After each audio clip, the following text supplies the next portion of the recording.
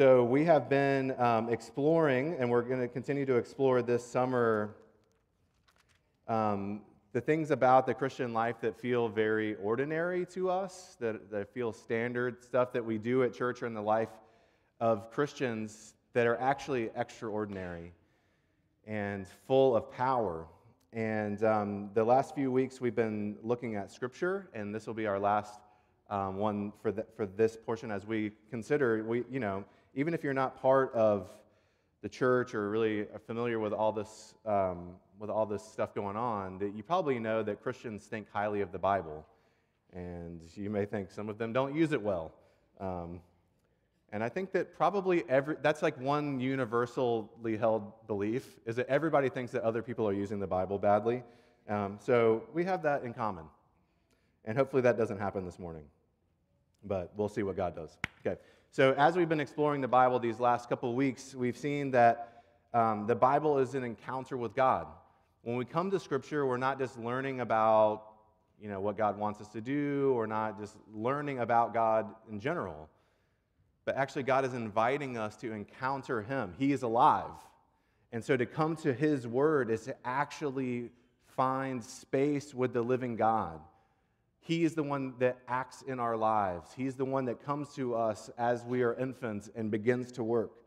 And we've seen that in this encounter with God, that this is an encounter with God's love.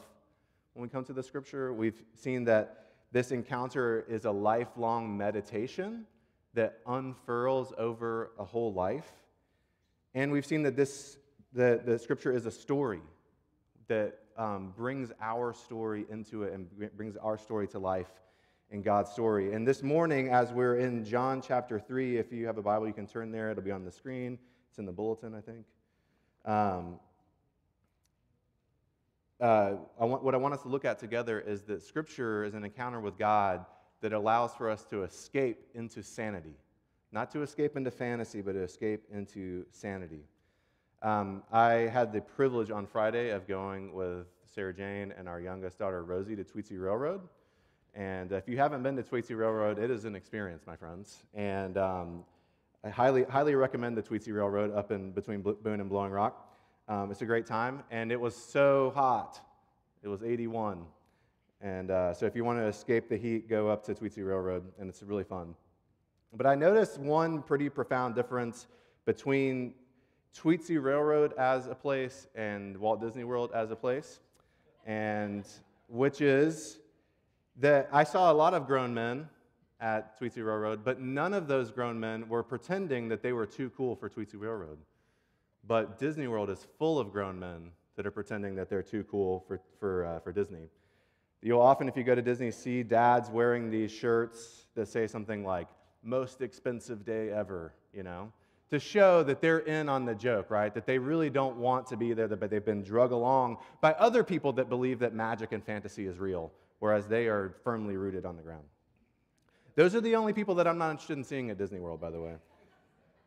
Because when I see them, and I understand the impulse, what I really want to say is, I think that your church shouldn't say, most expensive day ever. It should say, I'm afraid of being childish, okay? I'm afraid of fun, of giving myself over to magic and fantasy. Because it's scary. Because what if, magic is real, after all? And then, your life would have to change, and you would have to stop being so sure of everything all the time. And what I want to invite them into is just let it sweep you up, bro. Just let it take you. Just give yourself to it. I understand you spent a lot of money. You should have fun. Okay. And when the invitation to give ourselves to magic, to allow ourselves to be taken along, what if that's actually God's word? That we can actually come to God's word in a way that says, I'm going to participate in this and read it, but I don't really want to be taken by it into the world. I want to have mastery over this and keep my distance, because what if it's actually magical and real?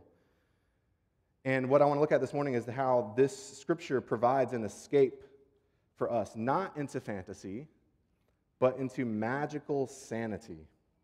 And I've been really looking forward to reading this passage with y'all. It's one of my favorite passages in the Bible. There's two characters before we read, just so you know what's going on. One is Jesus. We've heard about him before. The other one, this is God in the flesh. The other one is a guy named Nicodemus. Let's call him Nico, because it's just sweet to call him Nico, I feel like. He was because I feel like Nico's a sweet guy. He was a Pharisee, which meant that he was very, very serious about his religion. He was an expert teacher on the Bible. It was basically like he was the head of the Torah studies department of his university. And he was on what's called the Sanhedrin, which was basically like the Jewish religious Supreme Court in his day. He was very important, very powerful, a scholar. And he comes to Jesus at night and meets with Jesus at night one-on-one because he knew that he couldn't be seen with Jesus. He couldn't be seen taking Jesus seriously. And what Jesus does is he unconfuses Nico about God. So starting in John chapter 3, starting in verse 1, this is the good part. This is God's word. Now, there was a man of the Pharisees named Nicodemus, a ruler of the Jews. And this man came to Jesus by night and said to him, "Rabbi, we know that you are a teacher from God, for no one else can do these signs that you do unless God is with him." So, he's taking Jesus seriously. And Jesus answered him, "Truly, truly, I say to you, unless one is born again, he cannot see the kingdom of God." And Nicodemus said to him, "How can a man be born when he is old? Can he enter a second time into his mother's womb and be born?" It's like, come on now. And Jesus answered, "Truly, truly, I say to you, unless one is born of water and the Spirit, he cannot enter the kingdom of God. That which is born of the flesh is flesh, and that which is born of the Spirit is spirit. Don't marvel that I said to you, you must be born again. The wind blows where it wishes, and you hear its sound, but you don't know where it comes from or where it goes. So it is with everyone who is born of the Spirit." And Nicodemus said to him, "How can these things be?" Jesus answered him, "Are you the teacher of Israel, and yet you do not understand these things?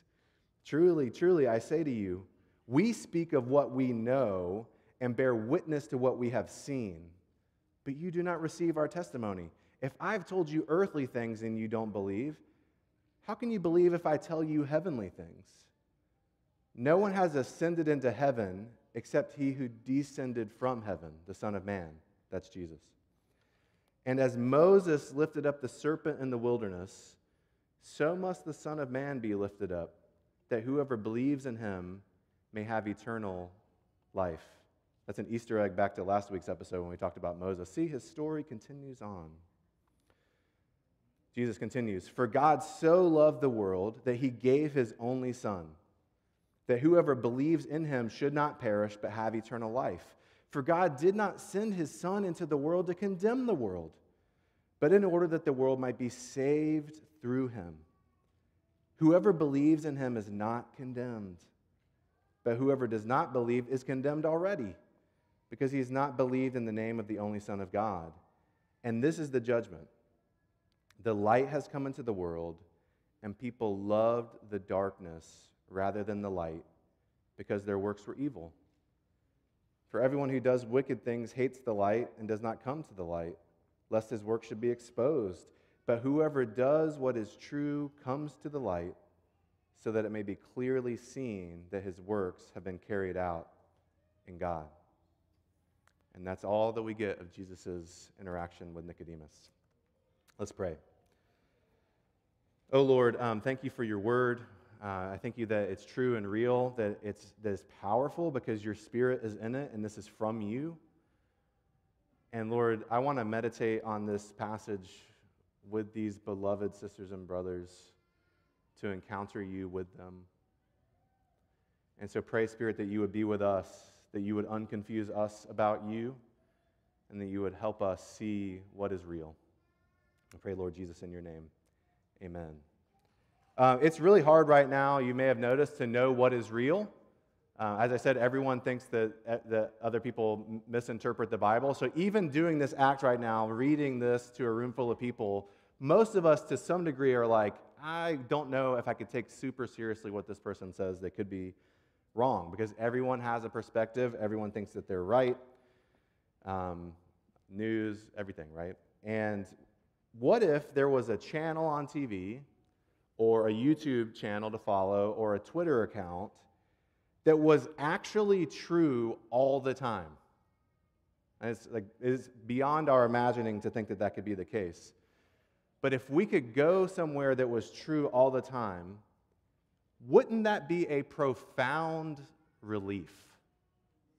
To know everything else may be confusing, but I can go here and count on this. Scripture is an encounter with God who is alive. This God, the I Am, is the one who invented reality, who invented light, who invented the physical world, who invented time. And so Scripture, if it is God's Word, provides an escape into what is real, into reality. And Jesus is inviting Nico into sanity. Scripture can make us sane. Okay, so the first invitation that Jesus gives to Nicodemus about reality is that God is real. If you read through this passage, it's funny, this is the last time I'm going to get to preach at Redeemer for a couple of months, and I'm like, man, this is good, because all I really care about saying is that God is real. So maybe we can just pray now. But if you read through this passage, what comes out again and again with how Jesus interacts with Nico is that he believes that God is real, that God is active, that God is doing things in the world. Jesus talks all throughout like God is active all the time.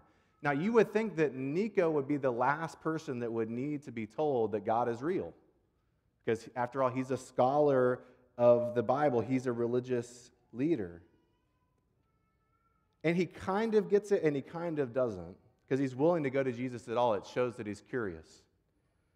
But Jesus tells him straight up, he says, look, you don't believe me when I tell you earthly things.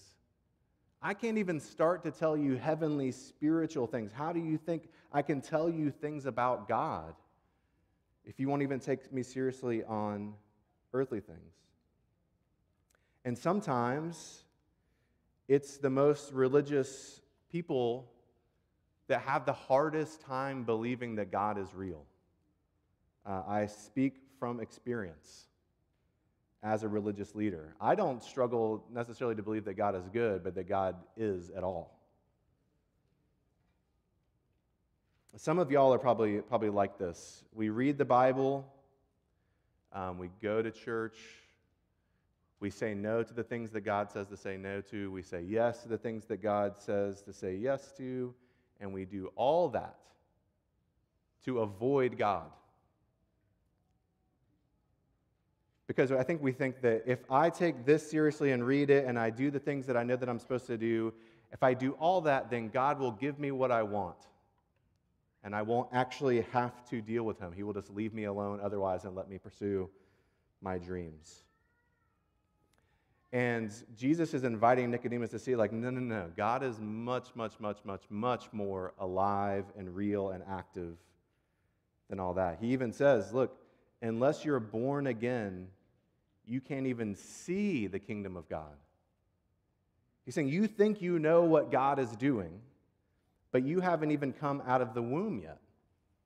And that's the second invitation to reality. The first is that God is real, but then Jesus so gently invites Nicodemus into seeing what's really a hard thing to own, which is that if you're going to have a life with God, it's a complete restart. It's not a trajectory that we are naturally on. We have to be born again. You ever wake up from a dream and can't tell where you are? Like maybe you're traveling and you're staying in a hotel or you're camping or something like that, and you wake up. I feel like me and Kevin have had this conversation multiple times where you wake up and you're like, I don't know where I am right now, and it freaks you out a little bit. And then when you figure out where you are, it is such a profound relief. Because you're like, oh, whew, I forgot I'm staying in a Marriott in Baltimore. What Jesus is saying here can have the same effect of relief on us. Is that you have to be reborn spiritually to have life with God. God has to act upon you and bring you out of the spiritual womb, as it were. He says you need to be born of water, meaning a natural birth, and born of the Spirit. And here's the point. Look, we just saw Caroline. Caroline did not bring herself into this world. She is a result of the love of other people. Birth happens to the baby. I'm sure Morgan can say that clearly. She probably wasn't a whole lot of help coming out.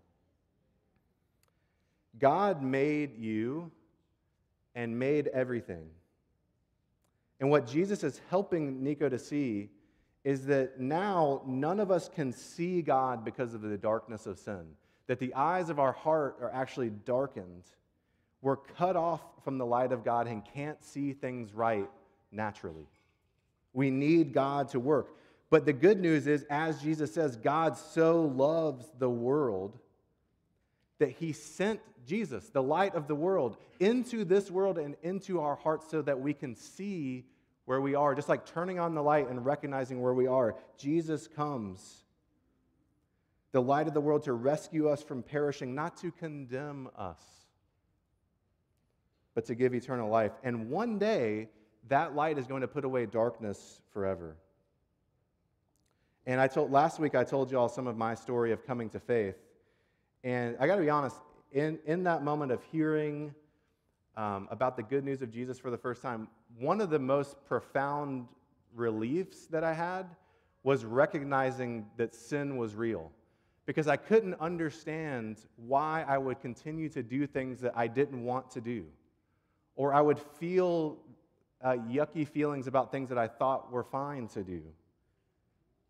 It was such a relief to realize that I'm actually bent away from God in my inner being and walking in darkness, and I can't change that unless God does something. I felt like I could understand myself for the first time. And I know there's a sense that, like, in the church, it's all about sin and judgment. No, it's about living in reality and actually being able to understand ourselves in a sane way. That there is something broken and dark about us that God has come to save. It's not just escaping all bad vibes. It's being delivered from that within us that we know doesn't love. When I talk to people, especially the younger people I'm just aware that there's a crushing pressure, especially to like grow up right now. And it sounds something like this. There are two things that are absolutely true. One is that you have a purpose to make the world a better place. So this is part of what it means like to be in the world, is that you are put here, you exist to change the world in some way, to make a positive impact on the world. So that's one, and it just feels self-evident that that's true. The second is that the world is so hopelessly complex and big and powerful and beyond understanding that one person could never actually make a difference. That is what it feels like to grow up. I'm supposed to be the change agent, and I am powerless to change anything. And it's crushing. Everything is so complex and massive, I can't make any impact, but I'm supposed to. So what am I supposed to do now? And that is an understanding of reality that actually is quite true. But it leaves out some very key details. Because, I mean, you are called to move into this world to make an impact. And yes, the world is hopelessly massive and complex. Who can understand foreign policy or the internet? Now, I don't even know how the internet works. I have talked with Dr. Rebecca Alexander many times about chemistry, and she gets 3 words in, and I'm like, I'm lost already. Okay. But it misses some very key details. First, that God is real, which means that you are not the ultimate change agent of reality. God is the ultimate change agent of reality. And second, it leaves out this. It's that people aren't just getting better every day. We need to be born spiritually. The world needs to be rescued by God and given new life. But it leaves out a third thing too, and this is the last thing that I think that Jesus is unconfusing Nico about, and I think is this profound relief in seeing the world in a sane way. And that's that magic is real. And what I mean by that is that we live in a world that is not merely material. It's not just the things that we can touch, taste, smell, but there is actually more, profoundly more than we can see with our physical experiences. There is a realm of magic. And when I say the word magic, you can call it spirituality, but they mean the same thing. But you live in it. You are a magical being. You have a soul that responds to God and responds to other people's souls. You live in a magical spiritual world. And I know that sounds a little bit crazy, but you feel it.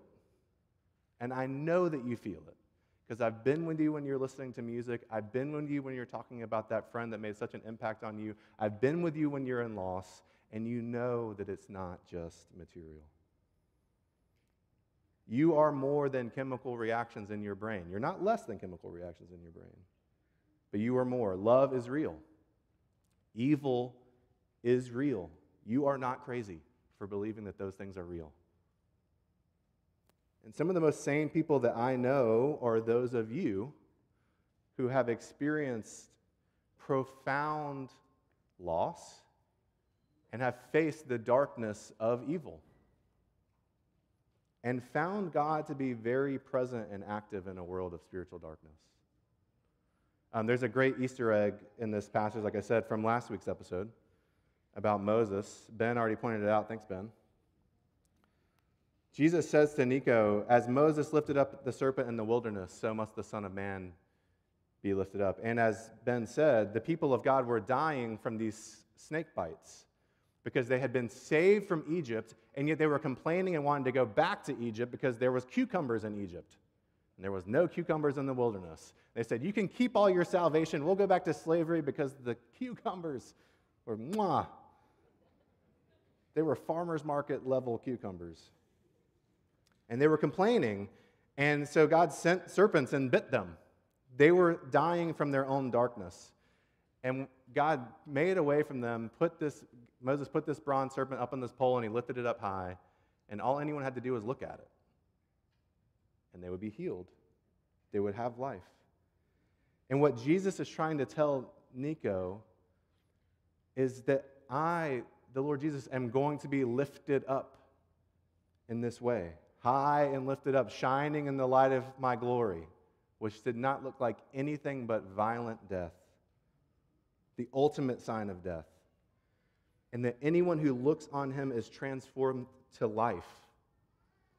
And the reason why is because God loves this world and sent Jesus to be lifted up so that we can look on him and have life. Simply to gaze on him, to receive from God. Not to accomplish anything, but to allow God to accomplish something in us.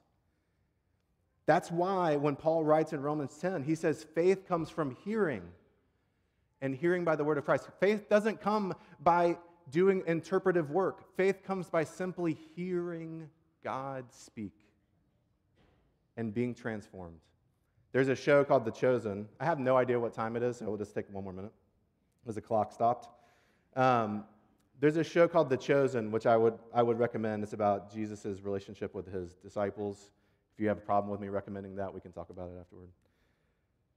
But there's this scene where Nicodemus visits Jesus. It's beautiful.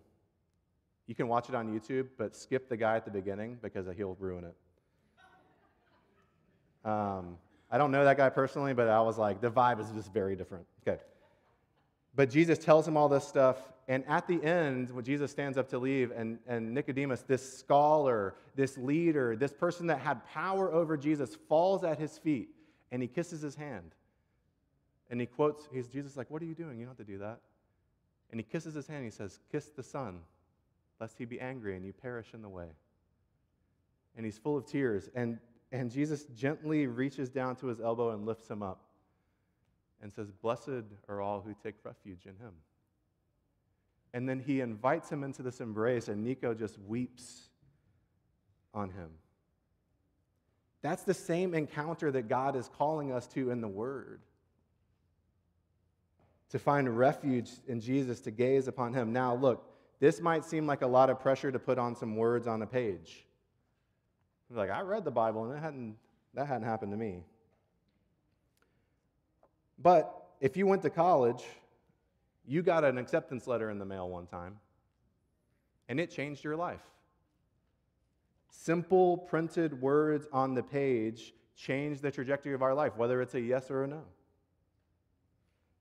Harry Potter, while we're on it. One of my favorite scenes from those books is that in the first book when all these letters start coming to Harry's house, and he finds out that he's actually a wizard. Now, in that moment, nothing changed about Harry. He was the exact same person. Actually, nothing changed about the world. But Harry actually saw the world as it is. The entire world changed to him. Who he was and who he would be would change. And that's what I mean about sanity. Harry was living a perfectly sane life. And if you had told him the day before that wizards and a school of witchcraft and wizardry was real, he would have thought you were crazy. But as it turns out, because of the simple words on the page and the power that they bring, if you continued to believe that magic wasn't real, you actually wouldn't be living in reality. Jesus is sending that letter in Scripture. He's inviting you to let him bear you through darkness, to simply gaze upon him, to look at him. And I had homework for you, but I'm not going to give it because I won't be here to receive it anyway, because I'm going on vacation. But I wanted to read a section from a book. And I should have been shorter because then I could have done this, but whatever. This is from a book called Everything Sad is Untrue. I've mentioned it before. And I want to read it to you because this story of a woman named Seema puts this all into relief for us, and then we'll pray. This is about a young man whose mother was a doctor in Iran, and she became a Christian, and her life was suddenly in danger, and she lost everything good and beautiful when she got Jesus. And this is what he writes about his mom. He's talking about his 6-year-old sister becoming a Christian, and then what was going to be the result of that. He said, probably nothing happens if you're just a 6-year-old, except if you say, I'm a Christian now in your school, chances are the committee will hear about it and raid your house, because if you're a Christian now, then so are your parents probably, and the committee does stuff way worse than killing you. When my sister came to Jesus, my mom knew all that. And here's the part that gets hard to believe. Seema, my mom, read about Jesus and became a Christian too. Not just the regular one who keeps it in their pocket, like us. She fell in love. She wanted everybody to have what she had, to be free, to realize that in other religions you have rules and codes and obligations to follow to earn good things. But all you had to do with Jesus was believe that he was the one who died for you. And she believed. They became refugees in Oklahoma and were very poor. When I tell the story in Oklahoma, this is the part where the grown-ups always interrupt me. They say, okay, but why did she convert? Because up to that point, I told them about the house with the birds in the walls and the villages my grandfather owned, all the gold we had, my mom's medical practice, all the amazing things that she had that we don't have anymore because she became a Christian. All the money she gave up, so we're poor now. But I don't have an answer for them. How can you explain why you believe anything? So I just say what my mom says when people ask her. She looks them in the eye with the begging hope that they'll hear, and she says, because it's true. Why else would she believe it? It's true, and it's more valuable than $7 million in gold coins and thousands of acres of Persian countryside and 10 years of education to get a medical degree and all your family and a home and the best cream puffs in Iran and maybe your life. My mom wouldn't have made the trade otherwise. If you believe it's true that there is a God and he wants you to believe in him and he sent his son to die for you, then it has to take over your life. It has to be worth more than everything else because heaven's waiting on the other side. This is the key point. That or Seema is insane. There's no middle. You can't say it's a quirky thing she thinks sometimes because she went all the way with it. If it's not true, she made a giant mistake. But she doesn't think so. She had all that wealth, the love of all those people she helped in her clinic. They treated her like a queen. She was royal, and she's poor now. People spit on her on buses. She's a refugee in places that people hate refugees, with a husband who hits harder than a second-degree black belt because he's a third-degree black belt. And she'll tell you, it's worth it. Jesus is better. It's true. We can keep talking about it, keep grinding our teeth on why Seema converted, since it turned the fate of everybody in the story. It's why we're hiding in Oklahoma. We can wonder and question and disagree. You can be certain she's dead wrong, but you can't make Seema agree with you. It's true. Christ has died. Christ is risen. Christ will come again. This whole story hinges on it. Seema, who was such a fierce Muslim that she marched for the revolution, who studied the Quran the way very few people do, read the Bible and knew in her heart that it was true. This is my favorite part. We accept it like a yo mama joke.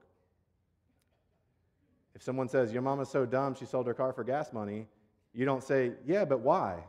Was she properly aware of the long-term consequences? You just accept the premise that yo mama is dumb and we move on from there. Maybe you lay down some facts about his mama. My mama is not dumb, by the way. So when you're evaluating whether she's sincere in her belief or a lunatic, you should know she's got more degrees, speaks more languages, and has seen more of the world than most people you know. And how do you know anything for certain anyway? Maybe don't be so certain all the time. It's a good book. You should read it. Let's pray. Lord Jesus, thank you that you invite us into your life and into reality. Help us to come to your word not as those who unlock its mysteries or who make it come alive, but as those who simply sit and receive your word over us that transforms us. Help us even in this time when we come to the table and we sing to you, to see you, Lord Jesus, high and lifted up, that we would be transformed to be more like you and to share in your life. We pray, Lord Jesus, in your name. Amen. Thank you, brother. Amen.